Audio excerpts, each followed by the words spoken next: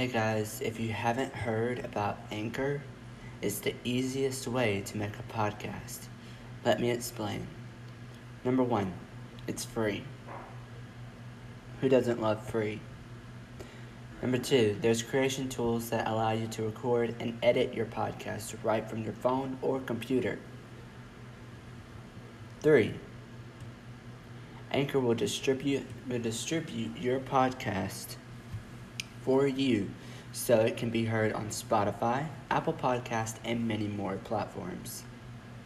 4, you can make money from your podcast with no minimum listenership. And 5, it's everything you need to make a podcast all in one place. Download the Anchor app. Download the free Anchor app or go to anchor.fm to get started.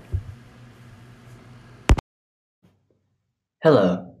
Every day we have the ability and opportunity to create a more accepting world by actually coming together and living inclusively.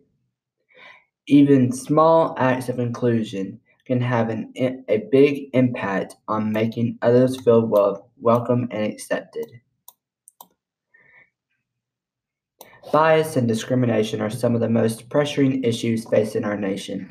While the vast majority of Americans consider themselves prejudiced, many of us unintentionally make snap judgments about people based on what we see, whether it's race, age, gender, religion, sexuality, or ability.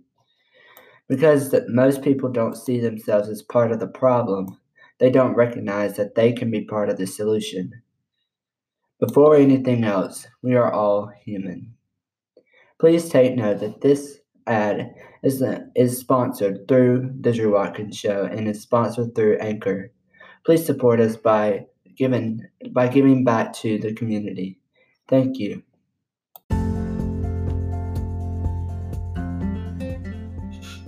Hey y'all, so it's me, Drew, and I would like to give everyone a good, happy new year and hope your year has been good and has been such a blessing to you. And we have somebody here that's going to tell you what's going to be happening in the new year.